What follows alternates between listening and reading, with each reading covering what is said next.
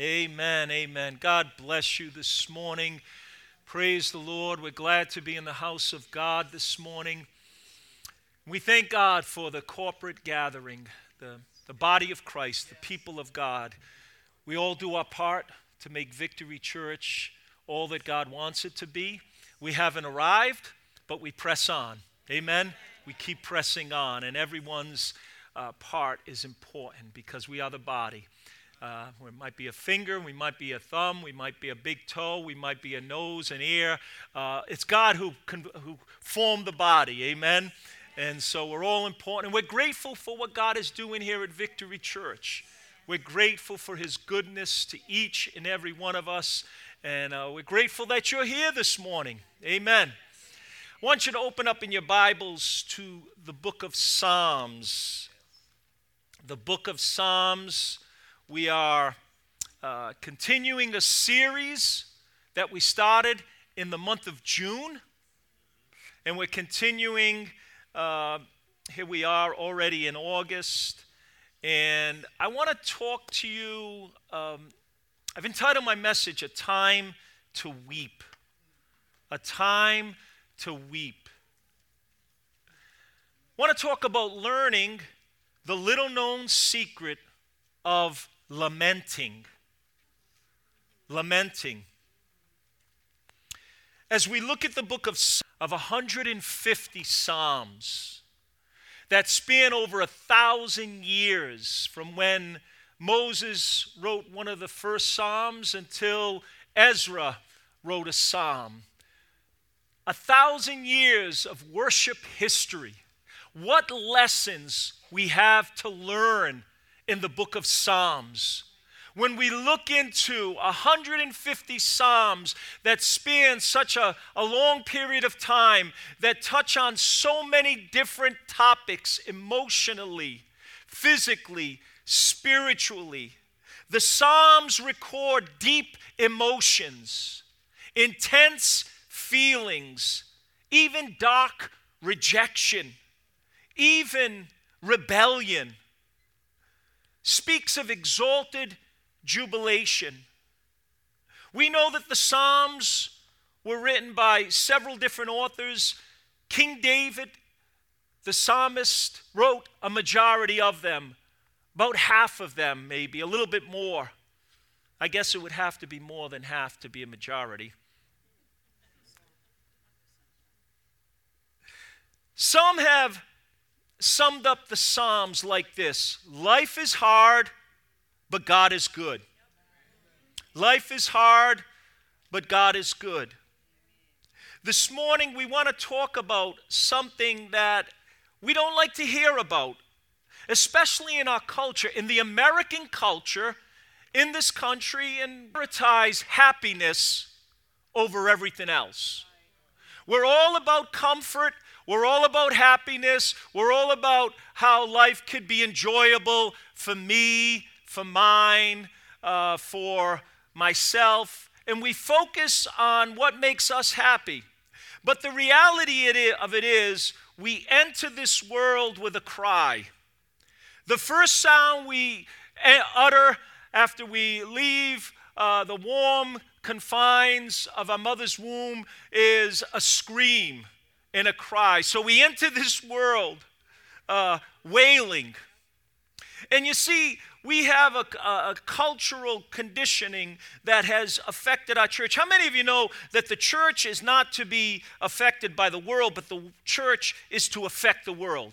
We are to impact the world. We are not to be impacted by the world. We are to make a difference. Jesus said, you're the light of the world and you're the salt of the earth. And so we have to be careful because this creeps into the church. And if you see somebody sad in church or downcast or a little melancholy, we want to tell them, oh, just snap out of it. Cheer up. Don't be a downer. What's wrong with you? But we have to understand that life is tough. The world is broken. Nothing works perfectly. The weather doesn't work perfectly. It's one job that I wish I had, a weatherman, to make all that money and to be wrong half the time and still get paid a good amount of money. But nothing works perfectly. You can buy something, and as soon as you buy it, you use it, or you try to enjoy it, and it just doesn't work. And we have a saying, and it's kind of negative, but we say nothing's easy. How many of you ever said that? Said it this week. But that's the reality of a life, and there's so much pain and heartache and loss and suffering. And as a pastor, I hear a lot of the pain and the suffering. Just the last couple of weeks, reports of cancer diagnosis, a brother passing away unexpectedly, a young son of 25 found unresponsive, another friend, a drowning of a nephew, another friend loses a husband in a fire, a nephew passed away out of state, another young person killed in a motorcycle accident. And we can multiply over and over in our lives when relationships go sour. Words wound us deeply. We feel betrayed. Life is full of losses. And the question is, how do we deal with it all? How do we deal with it all? There's a myth that Christians should always be smiling, always happy, always cheerful. Turn to the person next to you and say, I guess you don't believe that myth.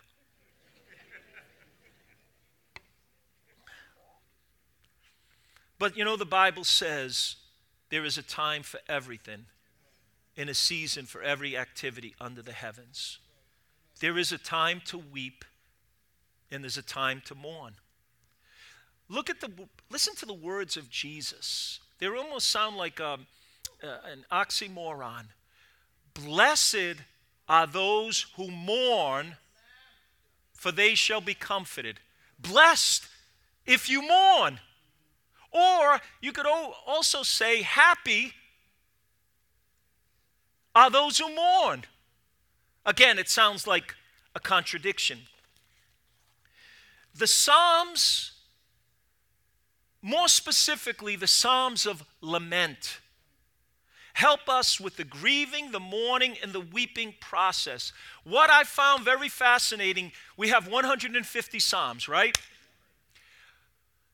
Some scholars believe 1/3 to a half of them, so between 50 to 75 of the very Psalms that we have in the book of Psalms are Psalms of lament. Wow. Think about that. There were individual Psalms of lament, and then there were corporate Psalms of lament. What I mean by that, individuals express the lament, and I'm going to get into what it means, but also corporately, the people of God would lament.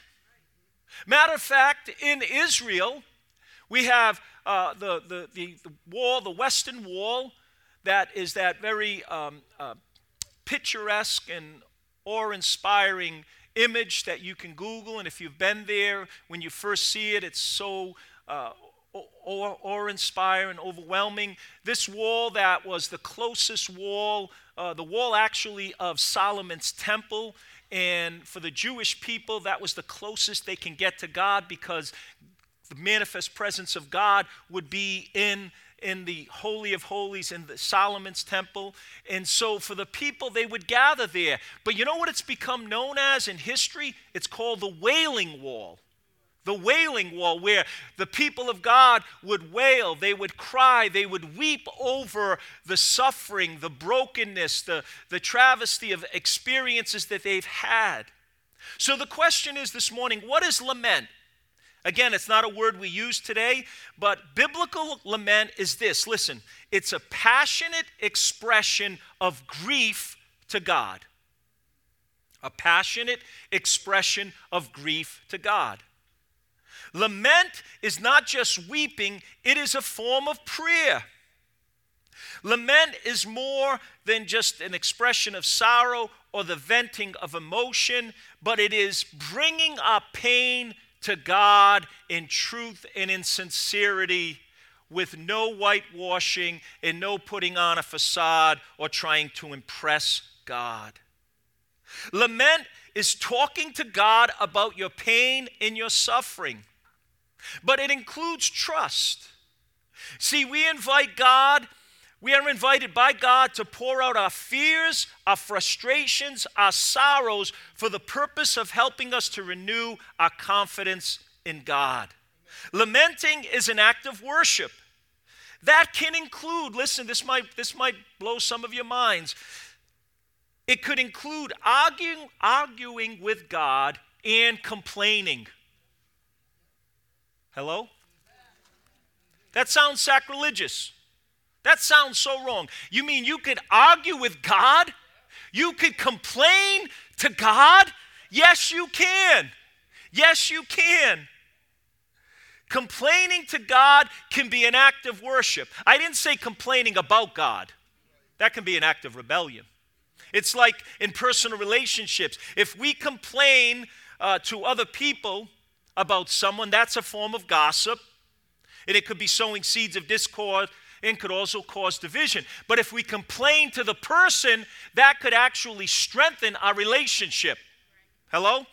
It's the same thing with God. If we complain to God, it actually speaks of having a relationship with God.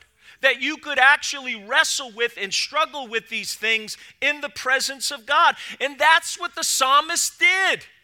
50 to 75 of the Psalms were actually the psalmist, either individually or corporately, complaining to God, questioning God. Oh, now you're saying you're going too far, Pastor. Because I was taught in church that you don't complain to God. I was taught in church that you don't ask questions. You don't question God. Really?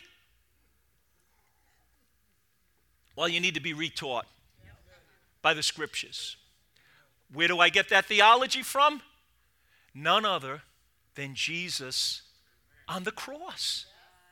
When he hung, bled, and died on Calvary, the Bible tells us he became our sin bearer.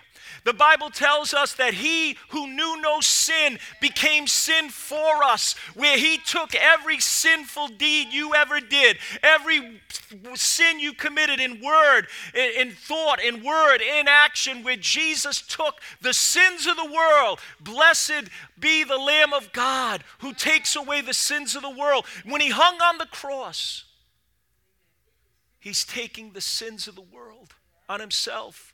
And because God Almighty, God the Father in his holiness, would have to judge sin, he places the sins of the world on that perfect, holy, pure life. And he turns away. He turns away in judgment because God had to judge his son. And at that moment, what did Jesus say? He said, my God, why have you forsaken me? Sounds like he's questioning God.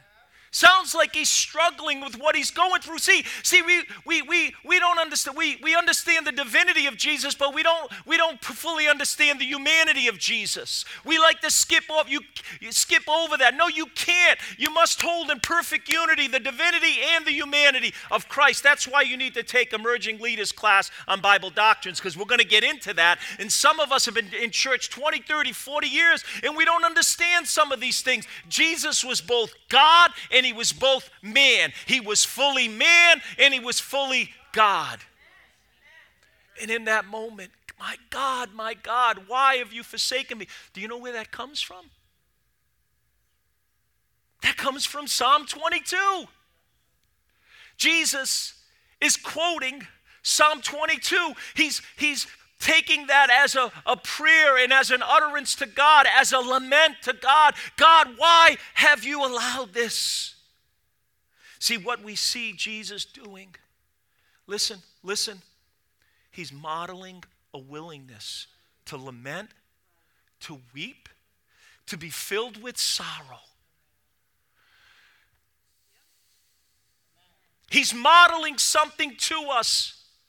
See, a lot of times in the church, and even in our Christian triumphalism, even in our mentality of hyper faith, we don't want to, we just pass over that and we go right to the victory.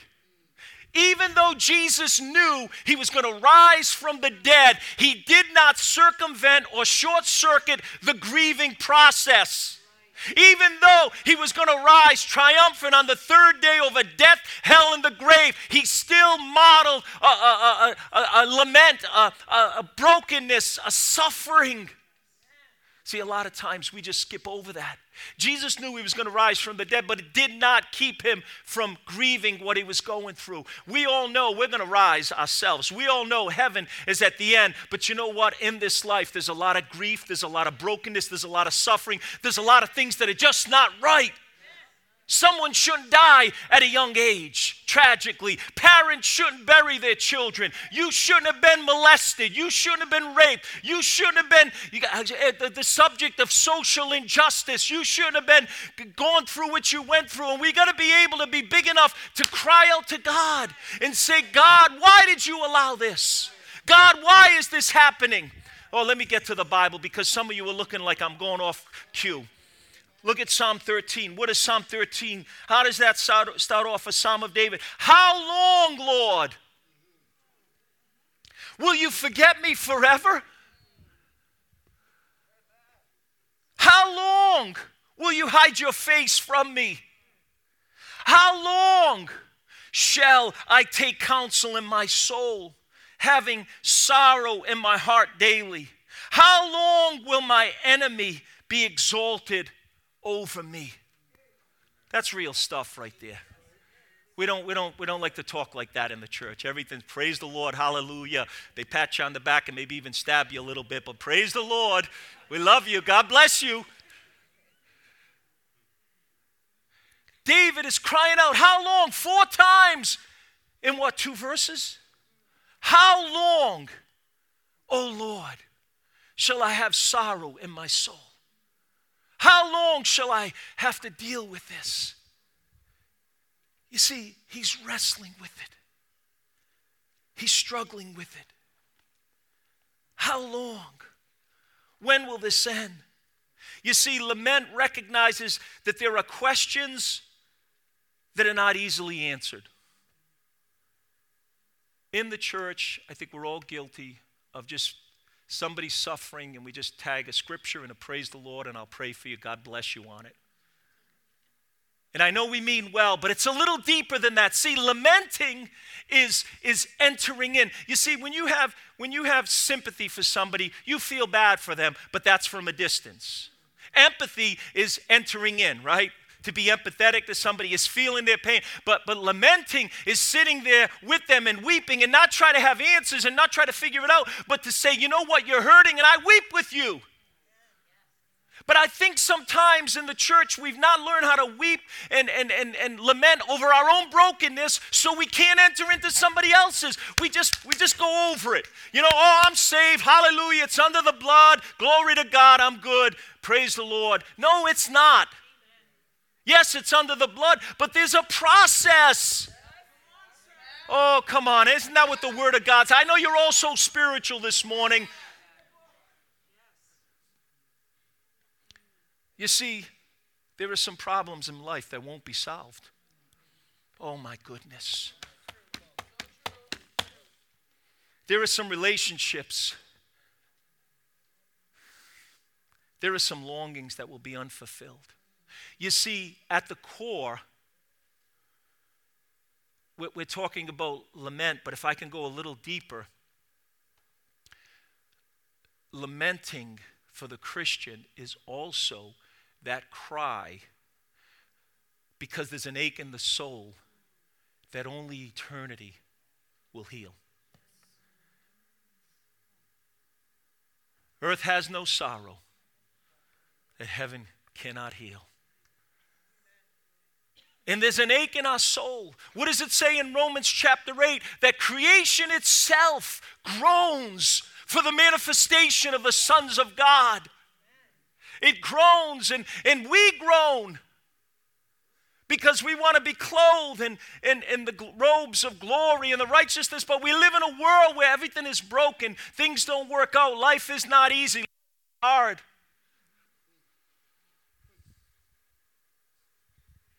I think sometimes we watch too much Christian television. I got to clarify that because some of you are really changing the channel on me. What I mean by that is Christian television is made for television. And most of the times, everything is photo finished. Everything is about victory and overcoming. It's about, everything worked out good. Everything works out good, You tell an illustration, the answers are good. I heard someone recently tell an illustration about two mice that fell into... And they were in, it was a test case, and they were put in water, and one was lifted up every so often, and because that one was lifted up, they had hope, and they survived longer. And someone leaned over to someone else and said, and yes, and they got married and had kids and lived happily ever after. Meaning all our stories, all our illustrations end up like that.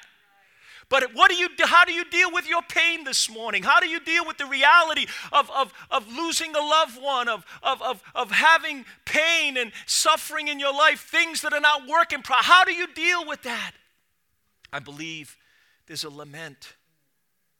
You see, we like to numb up pain instead of dealing with it. Go ahead. Amen.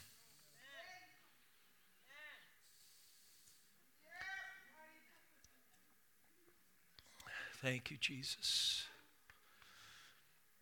We want to numb our pain instead of dealing with it in a healthy, biblical way, and I believe part of that, I'm not saying this is all the answer this morning, but I'm saying that part of it is the lamenting, is the grieving, is the brokenness. Hallelujah. Amen. Somebody's getting a revelation. You see, we always want to move on to victory, right? You see, we always want to move on, but we can't just move on to victory sometimes. We got to go through the process. I was in my doctor's office just recently for my yearly checkup, and I'm waiting there for the doctor to come in. I got a good doctor. He doesn't make you wait a half hour, an hour. I'm sorry. He's not taking any more patients. We've tried that for some of you. Great doctor. Doesn't make you wait. But while I'm sitting there waiting for just a moment, I look over on a chart, and it was talking about opioid usage. It was just talking about the epidemic and the issues in our nation. But it was just a chart really talking about how dangerous they are. But you know what it said? It said on that chart, it says that opioids block the part of the brain that feels pain. They block the part of the brain, basically, in layman's terms. I know it's a little more scientific than that. But basically, they block that part of the brain that feels pain, physical pain or emotional pain. So it blocks that part, and they become very addictive. But it says in that little chart, it doesn't deal with the pain. The pain is there. It's just masking it. It's just numbing it. So it's not dealing with it.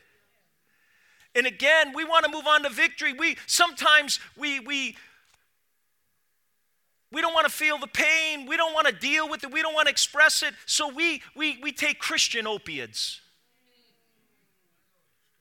What do I mean by that? We try to numb the pain. We numb it with social media, with binge TV, with overeating, with drinking, with abusing prescription drugs. We could even numb the pain with busyness. Sometimes even in the church, being busy with ministry, all the while we're hurting so deeply, so acutely, yet not fully grieving. We're trying to run from it. We're trying to mask it. We're trying to hide it. And unfortunately, in the church, we don't allow for the grieving. I mean, I'm guilty of this in worship. We're always, let's praise God. Don't focus on your problems. Let's exalt the Lord. And that's all true and that's all good. But there is a time when you do complain. You do grieve. You are broken. I have had times in my personal life, and I'm not a weeper per se. I don't easily cry. But there have been times, and they're more frequently because of the more suffering and the pain in my heart. But I think it's because I'm learning to grieve and I'm learning to get it out. It doesn't happen overnight. It doesn't happen in a week or a month or a year. And you might think you're healed. But again, you might be masking it. Let me quickly, and I'm gonna bring this all together by the grace of God. 4 elements of lament. Look at this psalm. Number 1, come to God. What did he do? He says, "Oh, how long, O Lord?" He's focusing on God. A person in pain chooses to talk to God about what's happening. You know, I find so many times the natural, normal response is when someone's hurting, when someone's struggling, they turn away from God and they turn away from church. You should be running to church. Some of you need to be running to church. Some of you need to make a decision in your mind. I'm playing with destruction. I'm playing with fire. I need to get whole. I need to get healed. I'm functioning in dysfunction. I'm doing things that are going to further exasperate my problem, further take me down the wrong path. I need to come to God. I need to turn to him and not turn away. Let me just say, in the coming to God, it takes time. Not one prayer at the altar, not one anointing with oil, not one encouragement, not one scripture, not one word. It takes time. The psalmist David said, "How long?" And if I got it correct and I count quickly, 4 times. 4 times he said, "How long, how long, how long?" He said it's daily. And he even says, "How long will my enemy be exalted over me?" God, I'm living right, I'm pleasing you, but how long are my enemies going to keep winning? God, I know you need to deal with me, but when are you going to deal with them? Come to God this morning. Part of lamenting is bringing it all to God. Bring all your junk. You know, we all have junk in our trunk. Some of you just keep trying to squeeze. I've had some stuff in my trunk. I remember on vacation, and we had a rental, and I knew there was no other way. I couldn't throw anything out, couldn't get rid of anything, and I'm pulling, trying to close the trunk. It wouldn't close because there was so much junk. My wife went shopping. No, she didn't. But you know what? We try to push, and that's what we try to do with the pain. We try to suppress it.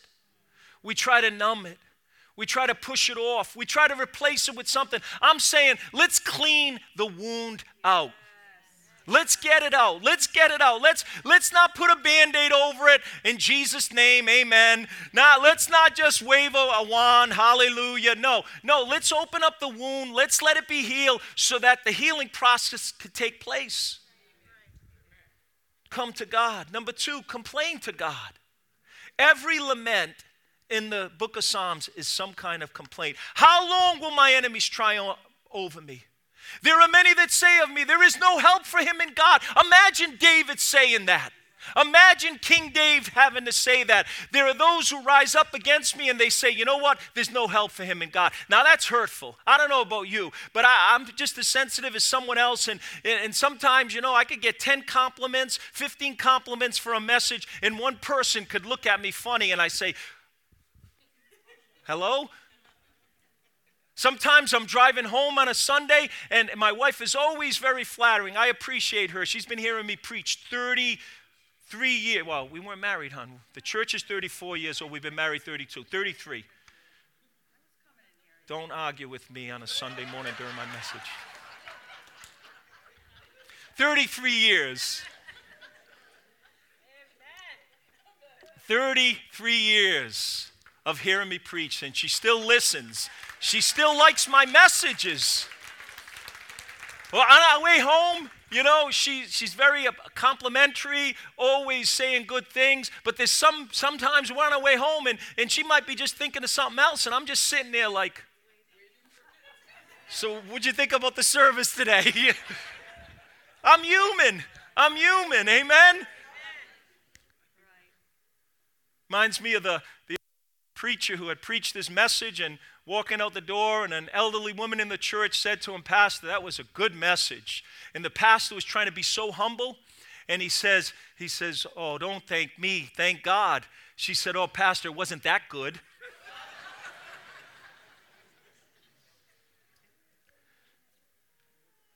I'm just telling you about my lamenting.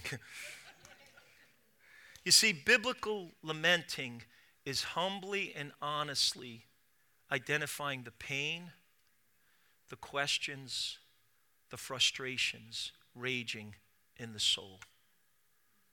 Let me say that again. Biblical lamenting is humbly but honestly identifying the pain. We don't like to look at the pain. We want to avoid it. It's too painful. The questions, the frustrations that rage in our soul, but we bring it to God. No generalities. Look at David. He was specific. He was saying, how long are you going to hide your face from me? Don't you know what I'm going through? I take counsel in my own soul. I'm trying to figure it out, but it's causing more pain in my brain. I'm having sorrow in my heart daily. How long will my enemy be exalted over me, God? Number 3, confidently ask God for help. You see, God's people brought their lament to God on the basis of the covenant relationship they had. I want you to get that this morning. This is important. We're bringing our problems, our pain, our heartache, our suffering to God. Not just as a deity off in the universe, but one that we have a covenant relationship with.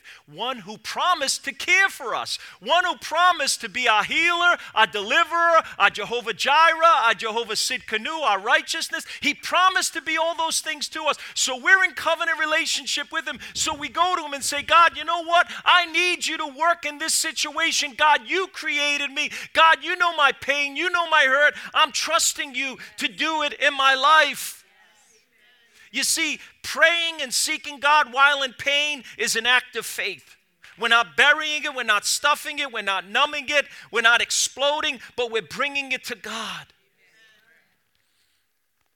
And then lastly, choose to trust God.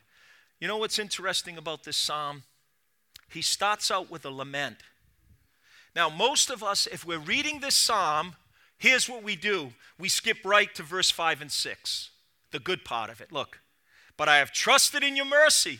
My heart shall rejoice in your salvation. I will sing to the Lord because he's dealt bountifully with me. We'll jump right to that. If I posted this, or if you open up in your Bible, all of it, you just go down to the victory part. But you can't get to that until you process the whole psalm. You see, there is a destination for our lament. This is where God wants us to end up. But many times in our pseudo-spirituality, we want to jump there and start there. You know, if an arm is broken, unless God supernaturally heals it, there is a process of normal, natural healing. You have to set it, right? You have to set that broken bone. You have to put it in a cast or some sort of bandage, and it takes weeks and months, and that's natural and normal. If you take the cast off prematurely, what happens? You will cause a setback and further damage. It's the same thing with emotional healing, with spiritual healing. There's a process, and I believe lamenting is part of that process. You can't jump to the healing stage without going through the process. I read this story, which I thought was very fascinating, talking about lamenting and crying. It says, Dr. Russell Moore, in his book, Adopted for Life, Moore describes going to an orphanage in a foreign country as they were in the process of pursuing adoption. The silence from the nursery was eerie. The babies in the cribs never cried. Not because they never needed anything, but because they had learned that no one cared enough to answer. Children who are confident of the love of a caregiver, they cry out. For the Christian, our lament, when taken to our Father in heaven, is proof of our relationship with God, our connection to our great God who is our loving heavenly Father. Would you stand together with me as the worship team comes back?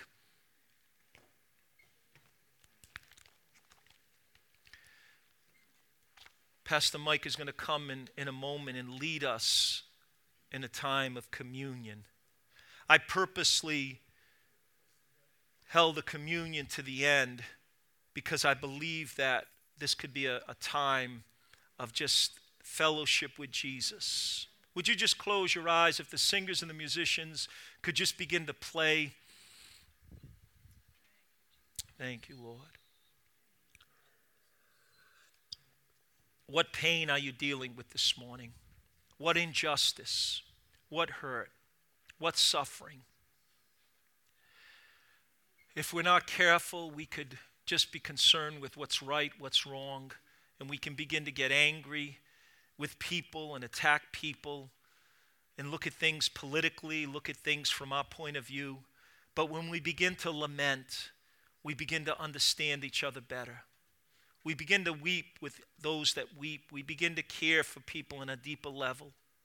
But first this morning, as we prepare our hearts for communion, may we look to God, our loving Heavenly Father, bringing all our questions, all our confusions, all our concerns to Him today. Thank you, Lord. Let's pray together. Father, thank you. Thank you, God, for the process of healing.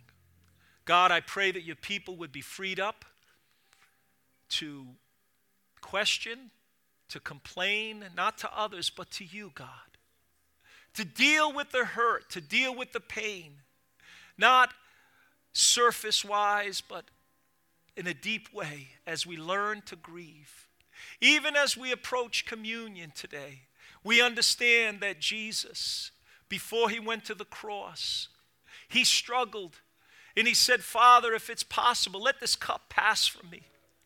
He dealt with the pain. He dealt with the suffering. He even asked his disciples if they would stay awake with him. He was in so much pain. He needed even the presence of his brothers.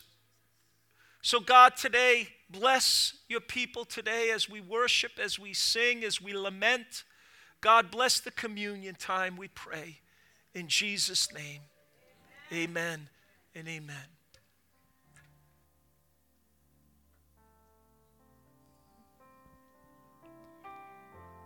I'm praying, God, come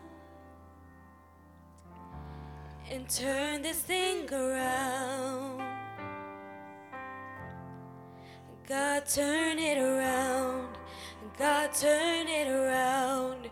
God, turn it around. I'm calling on the name that changes everything. God, turn it around. God, turn it around. God, turn it around. 'Cause all of my hope is in the name of Jesus. Breakthrough will come in the name of Jesus.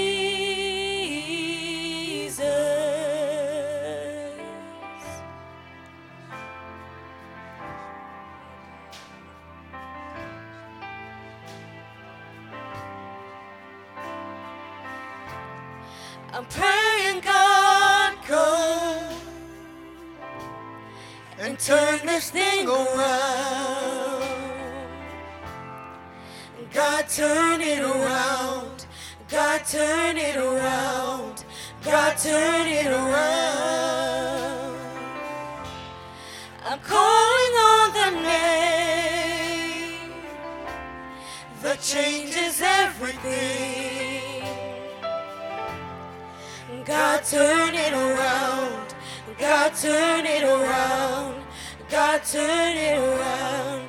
'Cause all of my hope is in the name of Jesus. Breakthrough will come in the name of Jesus. All of my hope is in the name of Jesus.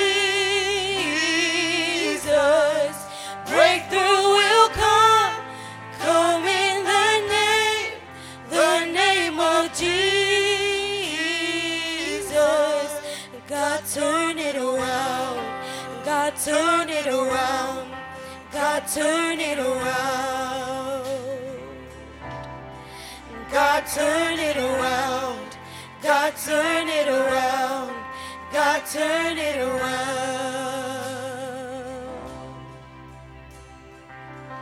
He is up to something. He is up to something.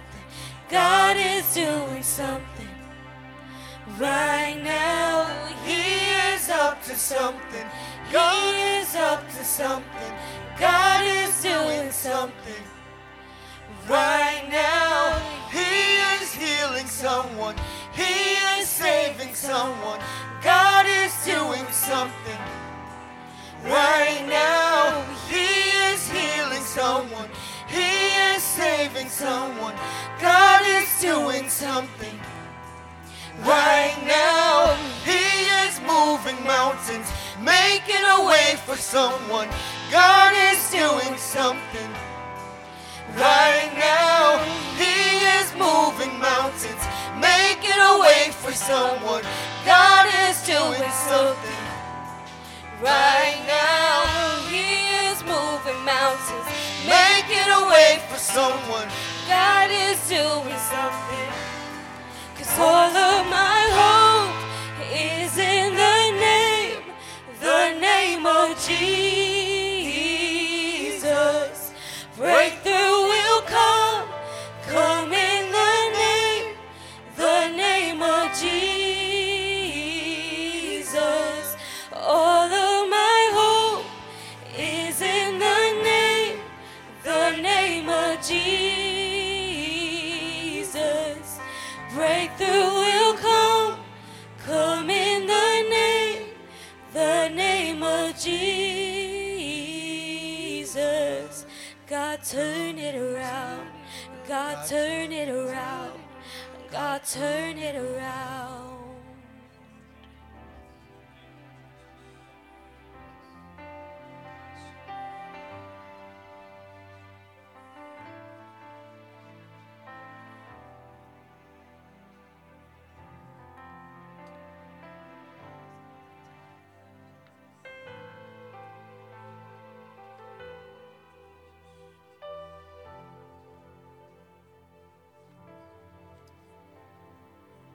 In this atmosphere, we want to shift our attention to the cross and remember what Jesus did for us many years ago. Thank you, Pastor, for the word and just reminding even us of the importance of lamenting over things in our lives. I was talking with Pastor Thursday and just even sharing on this topic, and even for me, it took me 13 years to lament the loss of my biological mother. And God had to do something in me, and 13 years later, he did it. And it's a process, as Pastor was saying, like the broken arm. There's a process that we go through. Stuff doesn't happen overnight. And even as you leave here today, things aren't going to happen or accelerate in a way where, yes, tonight I've got it and things are good. There's still a process that you have to walk through. And I think the message this morning is teaching us about relationship rather than religion. And a lot of people are religious, but they're missing out on the relationship that we can have with Jesus.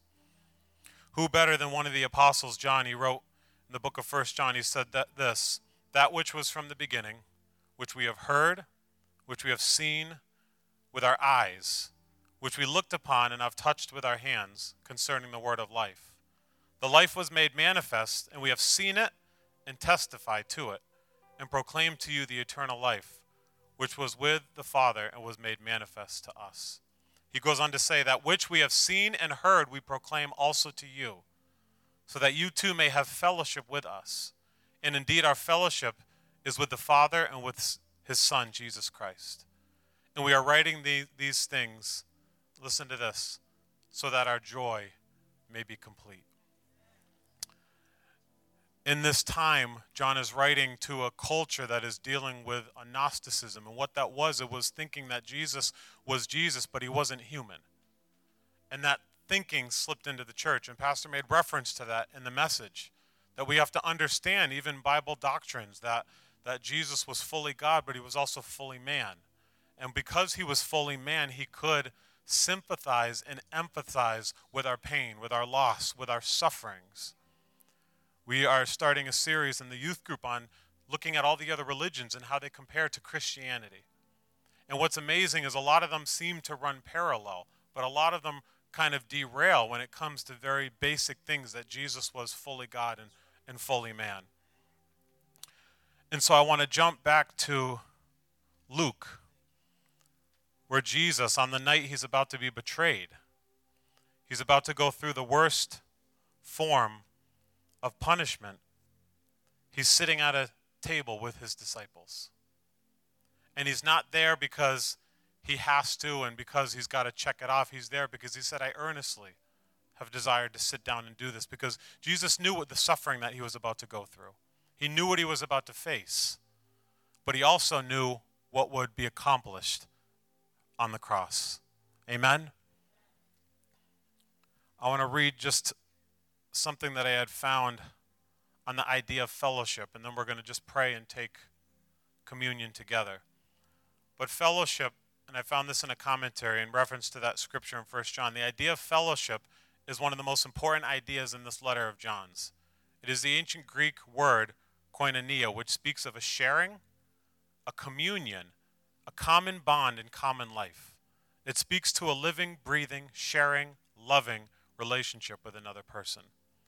And when John says that your joy may be full, the result of fellowship is fullness of joy. And so, yes, we lament, we mourn, we go through loss, but Jesus knew the joy that was going to be restored because he could see what was going to happen after his death on the cross. The result of fellowship is fullness of joy. And listen to this. This joy is an abiding sense of optimism and cheerfulness based on God, as opposed to happiness, which is a sense of optimism and cheerfulness based on circumstances. John clearly echoed an idea Jesus brought before his disciples the night before his crucifixion. He wanted fullness of joy for them, even knowing that the cross was directly in front of them. The Christian's joy is important, but it's also assaulted on many fronts. External circumstances, moods, and emotions, or sin can all take away our joy. Yet the Christian's joy is not found in the things of this world, as good as they might be. When John wrote about these things, he wrote about this relationship of fellowship and love we can share in with God, the Father, and the Son, Jesus Christ. Spurgeon said this, "Too many Christians are passive in their loss of joy. They need to realize it is a great loss and do everything they can to draw close to God and reclaim that fullness of joy." He says this, "If any of you have lost the joy of the Lord, pray you do not think it a small loss." And so as we remember the Lord's table, Jesus said these words in Luke 22. "For I tell you, I will not eat it until it is fulfilled in the kingdom of God." And he took a cup, and when he had given thanks, "Take this and divide it among yourselves. For I tell you that from now on I will not drink of the fruit of the vine until the kingdom of God comes." In verse 19 it says, "Then he took the bread, and when he had given thanks, he broke it and gave it to them, saying, 'This is my body, which is given to you.'" So if we could just take this wafer, which again is just a representation of that body. Jesus he offered it. He offered himself. And from the message today, from the worship, if you are here today, maybe it's the first time, maybe you've been coming for the past few months, before we pray and take a part of this, if that's something you need to do today, you need to enter into relationship with Jesus, and you come find one of us, so we want to pray with you. It's not something that Jesus forces. This wafer that represents his broken body, Jesus took it and he broke it and he offered it. It's a free gift. And so if you're dealing with things in your life, this represents the broken body of Jesus on that cross. So Heavenly Father, we pray right now. We pray that this word this morning would resonate within us even when we leave here today. For those that Pastor mentioned who are dealing with loss, who are dealing with sickness in their bodies, Lord, we believe that there can be miracles in people's bodies, but Lord, we know that there is also a process. And for those that leave today and don't receive something instantaneously, we pray that you walk with them this week, God, in their grief, in their lamenting. And we pray right now that we would remember your broken body, which you took, you offered, you broke it for us.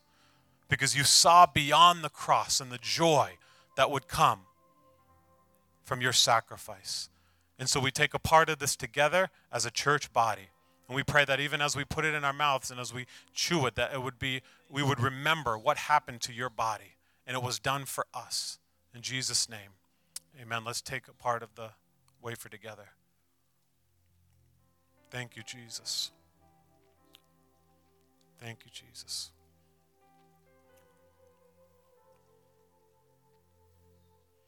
In verse 20 it says, and likewise the cup, after they had eaten, saying, this cup that is poured out for you is the new covenant in my blood.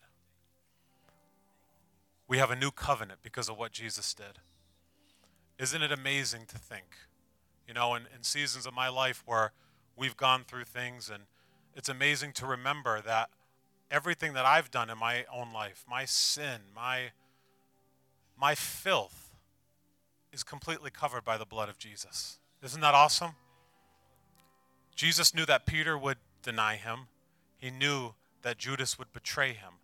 And he still offered his blood that would be poured out for all of us. And so maybe you're here and this word really spoke to you and you're lamenting over your own life, and maybe you've been so far away from God. This is what the communion table is for. We come to the table so that God can restore us. And so Jesus says, he says, this is a new covenant. I'm doing something new. And so let's lift up our cup as we just pray. And again, this liquid is just a representation of the blood of Jesus. And so, Father, we lift this up, God, and as you said in your word, Lord, to remember what we're doing. Because, God, we easily forget. Life circumstances can come in and cloud our thinking and our vision. And so we pray for anyone in here who is going through loss, who has sickness in their body, but also those who are maybe lamenting over their own sin or over their own distance from you. God, we pray that this blood, this that is poured out from the cross would cover every sin. It would bring people back to you, to the foot of the cross, Jesus. We thank you, and as we partake of it together, we pray that we would leave here today covered in the blood of Jesus, that it would seep into every facet of our lives, every corner and dark place of our lives, and it would restore, oh God. We thank you. Let's take it together.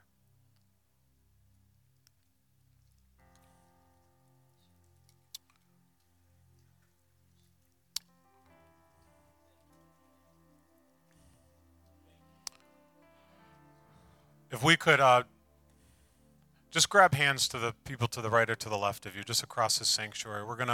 The altars are always open. We want you to know if you need to find space to come down and just from the word, and you need to lament over some stuff. Maybe you know someone that is really going through something, and you, as Pastor said, we have to learn how to just not jump over it, but maybe come forward and sit with them. Lay a hand on them and just be with them. There was a song, as I mentioned, when I finally grieved over the loss of my mom, there was a song that was called I'm Not All Right. And it broke me because, as Pastor said, sometimes we think everything's got to be painted on and we got to come to church. Sometimes we could just come in and say, you know what, I'm not all right. If people say, how are you doing today? Maybe say to them, you know what, I'm not all right. God is good, but I'm not all right today. To be a little more real with people. And so as we have gathered across this sanctuary and held hands, we're going to just seal what God spoke in this message. We're going to seal what the Spirit did this morning in church, and we've got exciting things happening this week. Remember the meetings in the cafe and the youth room.